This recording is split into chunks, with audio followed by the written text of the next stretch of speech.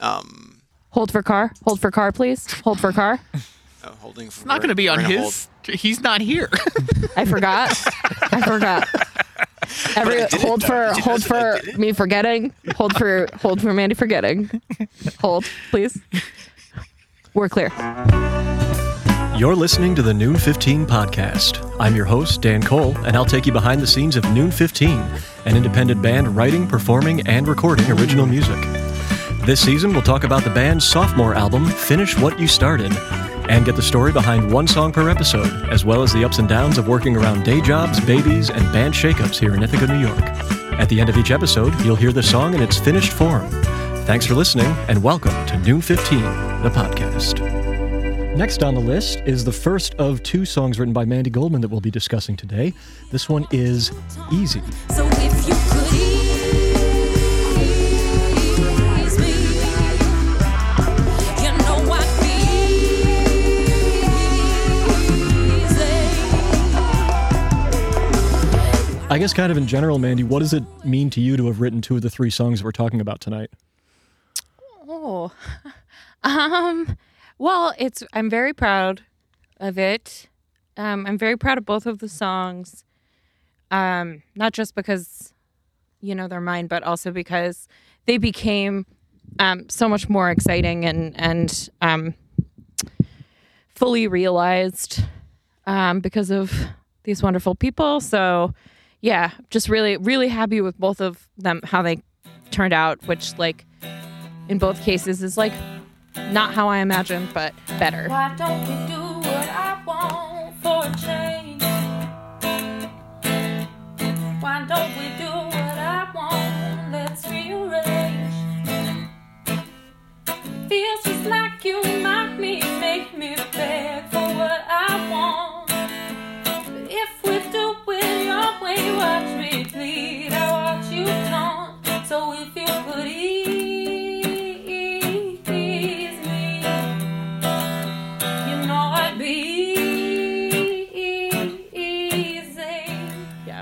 How so? Well, easy, I don't know. It was my first time really, kind of producing the track too, or at least working with Sam on the production of the track. So I kind of learned a lot about my own preferences for arranging and about kind of carrying out the vision of the song until the end. It was a really cool experience. This song, I think, Easy, we're talking about Easy. Yeah. That's the one. Yes, we're talking about Easy on the Noon 15 podcast. Where am I?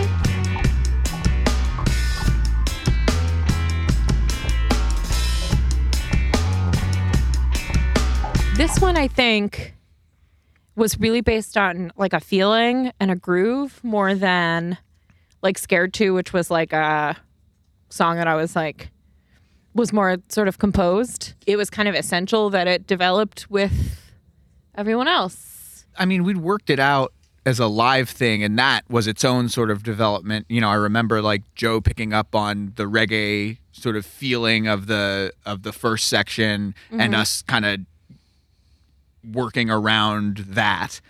And then working that feel change and all that was there. And then we wound up subtracting a lot of, at least the things that I was doing live and then working out in the studio, we wound up pulling a lot of it away so that we could emphasize the groove. And when Jorge came in, it really gave you the opportunity to do that. I remember you saying no, that's what I want is more emphasis on the groove and the feel and less notes, too many notes. Yeah, less notes. Yeah, well, I think live it's different, right?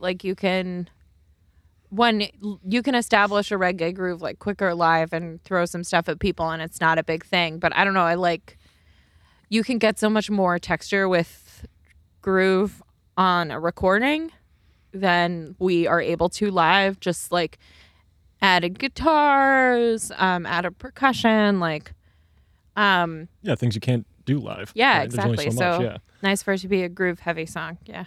I had said to Sam at one point that this might actually be my favorite Noon 15 song to mix. It is just so much fun. I mean, the energy all throughout this is just phenomenal,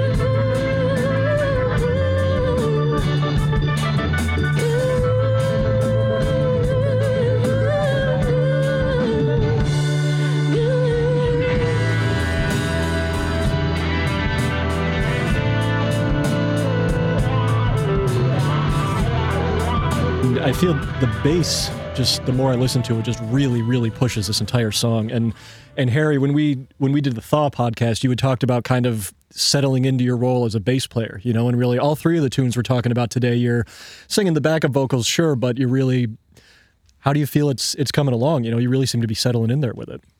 Yeah, I mean, I love playing the bass as an instrument. It just has like a good feeling in your hands. Like it's hard to describe. It's just like it's very.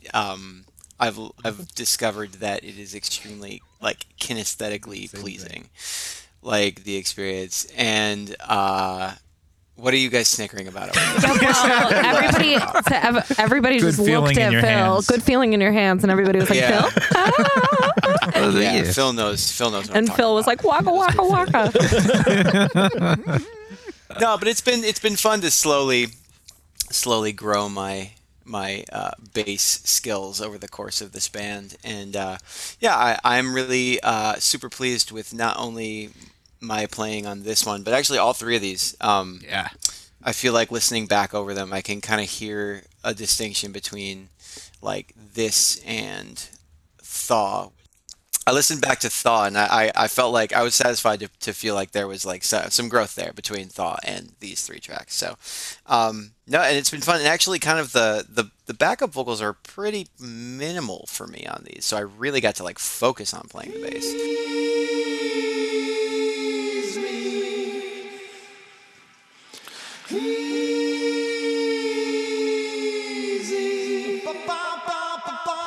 Yeah, I got to listen while Sam was mixing these, and I also really love your bass playing on this song, Harry. Mm-hmm. Like, it's really active and kind of melodic, and I think that's really great. And part of the reason that I felt like we didn't need too much more in terms of other like melody elements in this tune. Mixing it, you're getting to, you know, really live in the song that way.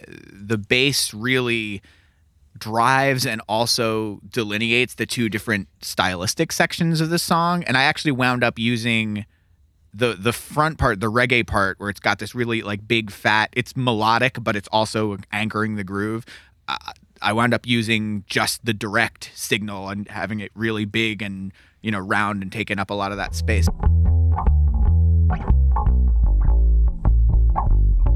But then the second half, when it gets more rocky, you're doing this sort of like John Entwistle. It's like a Who's Next kind of thing, you know. It's this kind of singy but aggressive rock bass part, and so I used the amp for that, and just like the bass really sort of guided how the song needed to change, but also how the two needed to be tied together.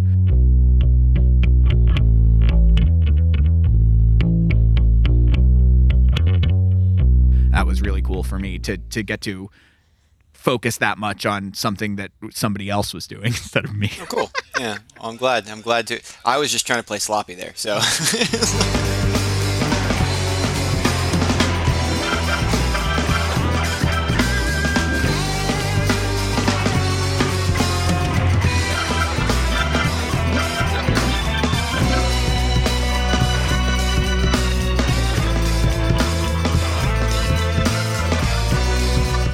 And Joe did a lot of layering here once again, right? There's like three different guitars I think you're credited with. Yeah, I guess. Or there's the acoustic going in the background. oh, loud that's and right. everything else That over one it, came. yeah. That was the last thing that came. Yeah. The main thing is the 12 string with the crazy tremolo effect, which it just kind of feels it's a little bit cheating, really. I'm just kind of found a cool, fun effect that you can just sort of play whatever and it floats over the top, because Mandy and Sam are basically holding down the chords and stuff on their end, so I can just sort of find some kind of wacky thing that suits the sort of dark nature of this tune, and sort of float in the background.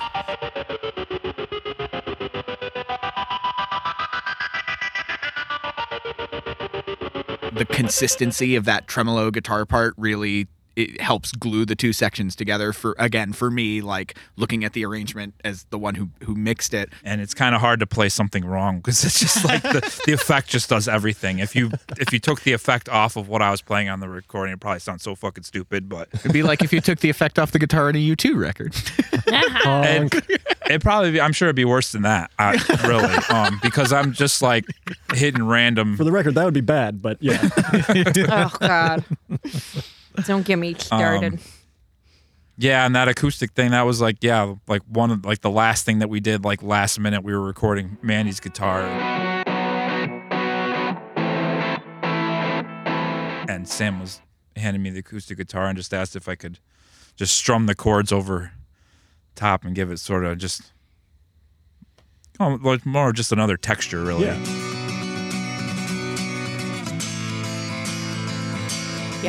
It's like I a loved percussive it. texture. The blending of that like big, fat, distorted, like almost punk rock guitar that Mandy was playing with something that was we did like a really lo-fi acoustic guitar recording just to like add Almost some like rhythm going washboard through. or something. Yeah, like, exactly. Yeah, it was like a percussion, and you know, the Mandy's electric took up all the fatness, and then the acoustic gave it. That's what rhythm. I do. Just on top, yeah. Why don't Yeah. you take up all the fat?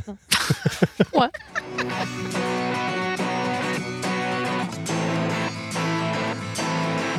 And I guess Joe would be more relevant for playing it live necessarily than in the studio recording, but I guess you almost have a little more freedom when Mandy's playing rhythm guitar. Sure, right? yeah. Especially when, Sam's, he's obviously does a lot of different things with the keyboards, but Does he? on- Oh. I don't know what you're talking about. in this particular tune and a lot of the tunes that Mandy's playing guitar, he is also holding down the chords. So yeah, it allows me to be more melodic, and just basically my job is to just kind of stay out of the way and not muddy things up. I don't have to worry about being there with the changes. Keeping the- And yeah. It helps for like learning the tunes too, because I can just sort of lay out for a while and listen, and it'll still sound like a song. Sure. I don't have to worry about carrying things, and I can just sort of listen to what other people are doing, and Figure it out as you go. bounce things off of them and see what works, see what doesn't.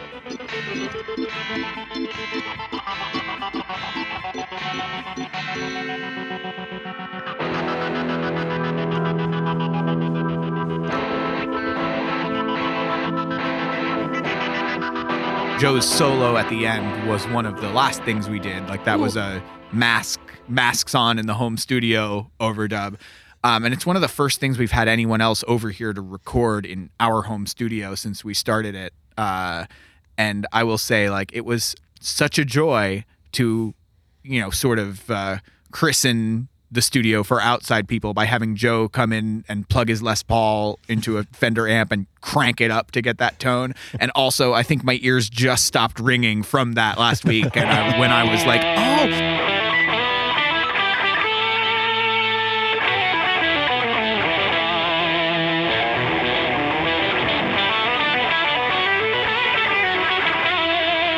I remember recording that part and going, "Oh, this is why people build control rooms in their studios." Yeah, we have like a storage space above the garage, and I'm like, not for long. And another one where Jorge Cuevas lends quite a lot. Yeah. Yeah, you were saying there might be more you wanted to say about what he did in this song. Yeah, I don't even know how it came up, but Sam was bringing in Jorge for dinosaurs. And for dinosaurs. Dinosaur bone. And I don't even know if I suggested it or if Sam was like, can you think of anything else that he would sound good on? And I just really wanted Easy to have just like a really fatty groove.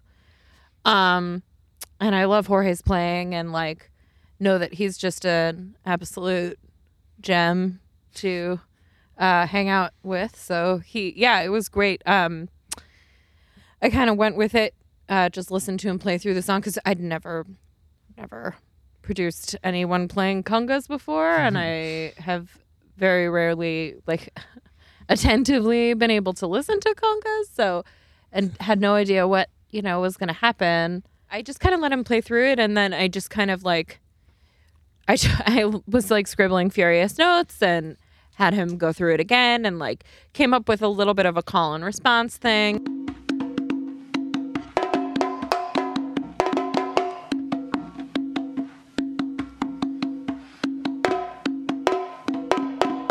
Because he had I didn't know what it was called. I was like, can you get out that drum that goes crack, crack, crack? And he was like, oh, the timbale? And I was like, that is the one, sir. And yeah, so, and then he at the end was like, oh, I just have a bin full of stuff, of percussion toys. And he just kept pulling out incredible things of all shapes and sizes. And the last thing was a vibroslap. And I was like, well, it's got to happen. It's got to be on the track. The answer is always yes. Yes, more vibroslap. That was the same thing with when we were working on Dinosaurs. He said, I do have a gong out in the car. And I was like, yes, you will be getting the gong from the car. If you brought it.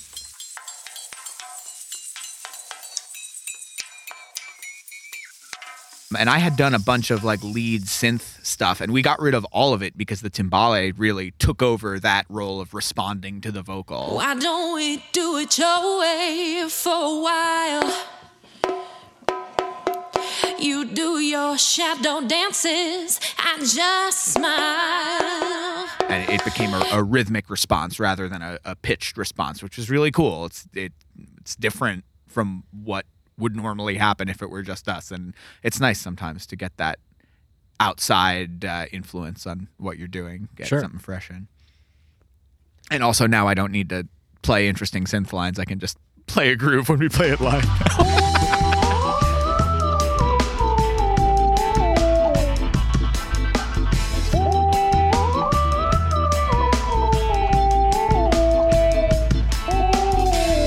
Where do these three songs fit in with Finish What You Started as a whole? They're all like dark. They're all like confronting fears and anxieties. That's the even the like brighter ones, like The Cell is about that. It's about infidelity. So they're all about that one way or the other. Dinosaurs and The Tick obviously are about confronting that in sort of a large like socio-political sense, but And easy. It's a loose concept. It's loose. it's only as loose as we say it is.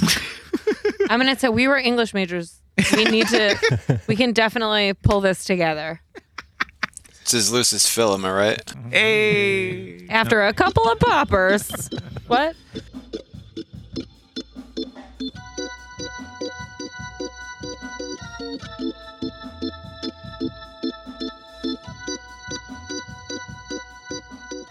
Yeah, ready to move along? Yeah, I think Everybody? so. Yeah. Phil played in a reggae band, everyone. All right. That's why he's so good at those fat beats.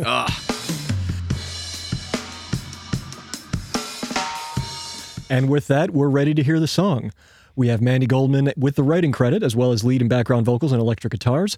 Samuel B. Lupowitz on organ and background vocals. Joe Massa on 6 and 12-string electric guitars and the acoustic guitar, which I'm assuming had 6 strings. Harry Nichols on bass and background vocals. Phil Shea on the drums, and once again, Jorge T. Cuevas on congas, timbales, tambourine, and the aforementioned assorted percussion.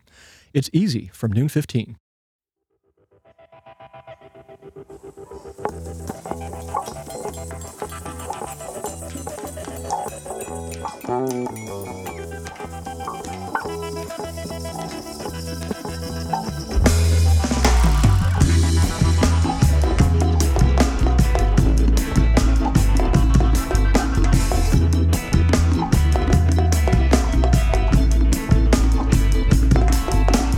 Why don't we do what I want for a change? Why don't we do what I want? Let's rearrange. It feels just like you might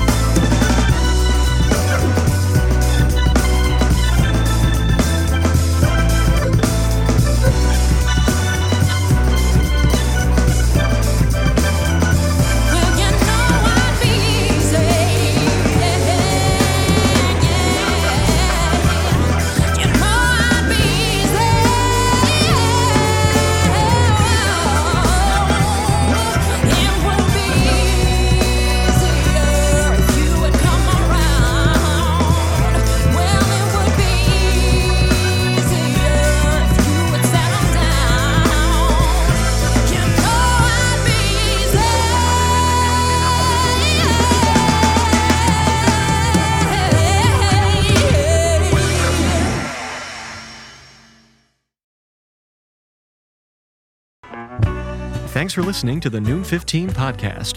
Visit noon15.com to subscribe and for more music, videos, and info on upcoming shows. If you like what you hear, tell your friends and leave us a review on iTunes. Tune in next time for another trip behind the scenes with Noon 15.